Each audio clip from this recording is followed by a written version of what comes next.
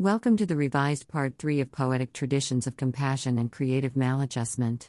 This revision is presented to correct technological difficulties encountered with the previous upload. Thank you for your patience and please enjoy the episode. June 7, 2017, marked the centennial of the birth of Gwendolyn Brooks. She died December 2000, who in 1950 became the first African American, and at the time the youngest American to win a Pulitzer Prize for poetry.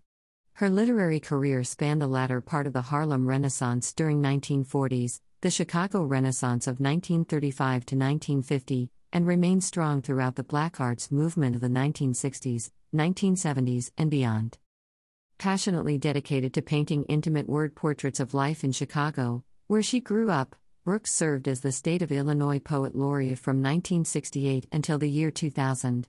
She was also, from 1985 to 1986, poetry consultant to the Library of Congress. Objective observations and engaged compassion. In his 1961 radio interview with Brooks, the late journalist and social critic, Studs Terkel, noted, "I suppose there can be no true poetry without compassion." There are many, surprising though it may be, who would disagree with Terkel's statement. Dissenters might define compassion as nothing more than useless sentimentality, rather than as mindful active commitment to resolving humanity's most urgent problems. With such a limited definition, they could then point to certain works by seemingly non-sentimental poets to support their claim. However, almost every aspect of Brooks's life, in addition to her writings, gives greater support to Terkel's observation. They also reflect dynamics of creative maladjustment which allowed her to transform the oppressive racial injustice and gender inequities of her time into compelling literature. A dazzling array of perspectives. As an example of her talent for capturing realistic challenges of everyday urban human life, with an uncanny balance of objective observations and engaged compassion, Studs Terkel went on in his interview to talk about Brooks's poem, Hunchback Girl, She Thinks of Heaven. In the poem, the character imagines a place where she will be able to discard the physical and mental braces which allow her to function effectively in the world. After which, she declares, "I shall walk straightly through most proper halls. Proper myself, princess of properness."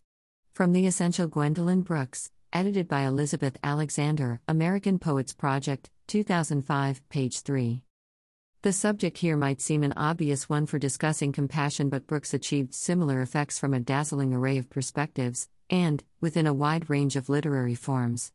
Just as the Hunchback Girl wisely exercised compassion for herself, the minister in the poem, titled The Preacher, ruminates behind the sermon, wonders if humans ever consider that God, for all the woes and concerns endlessly laid at his feet, might be deserving of compassion as well. At the poem's conclusion, he imagines the following. Perhaps who knows ?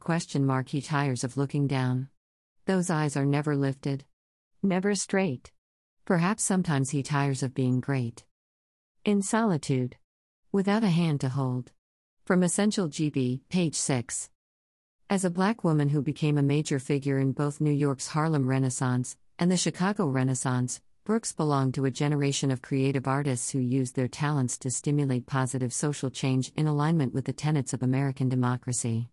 During those periods, demonstrating world-class literary excellence was one strategic tool progressive African Americans utilized to affirm their humanity and advocate for equal civil rights.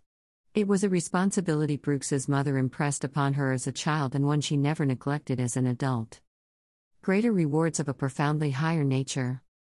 Although lauded primarily as a poet, the author wrote nearly 24 books which included the novel Maud Martha, short stories, children's literature, essays, and history. Within her explorations of racism's impact upon people's lives, she not only chronicled how it devastated the dreamed aspirations and physical living conditions of African Americans. She also illustrated how it twisted and corroded racist individuals' natural instincts to express love rather than cultivate hatred based on skin color. As shown in the poem Negro Hero, to suggest Dory Miller, she successfully, admirably, tempered militant rage with heartfelt compassion. I had to kick their law into their teeth in order to save them. Essential GB, p. 16. Compassion seemed to yield the greater rewards of a profoundly higher nature.